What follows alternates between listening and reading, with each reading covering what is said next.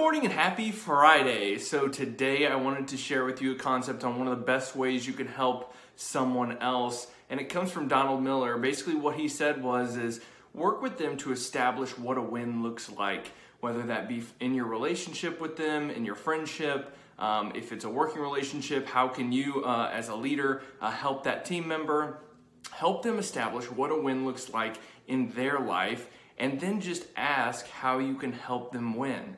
And so I found that super powerful and super simple. Find someone, help them establish what a win looks like in their life, and then ask what you can do to help. So I just wanted to encourage you to look at that in your life. Stay in and radiate positivity. Have an awesome Friday, and we'll talk.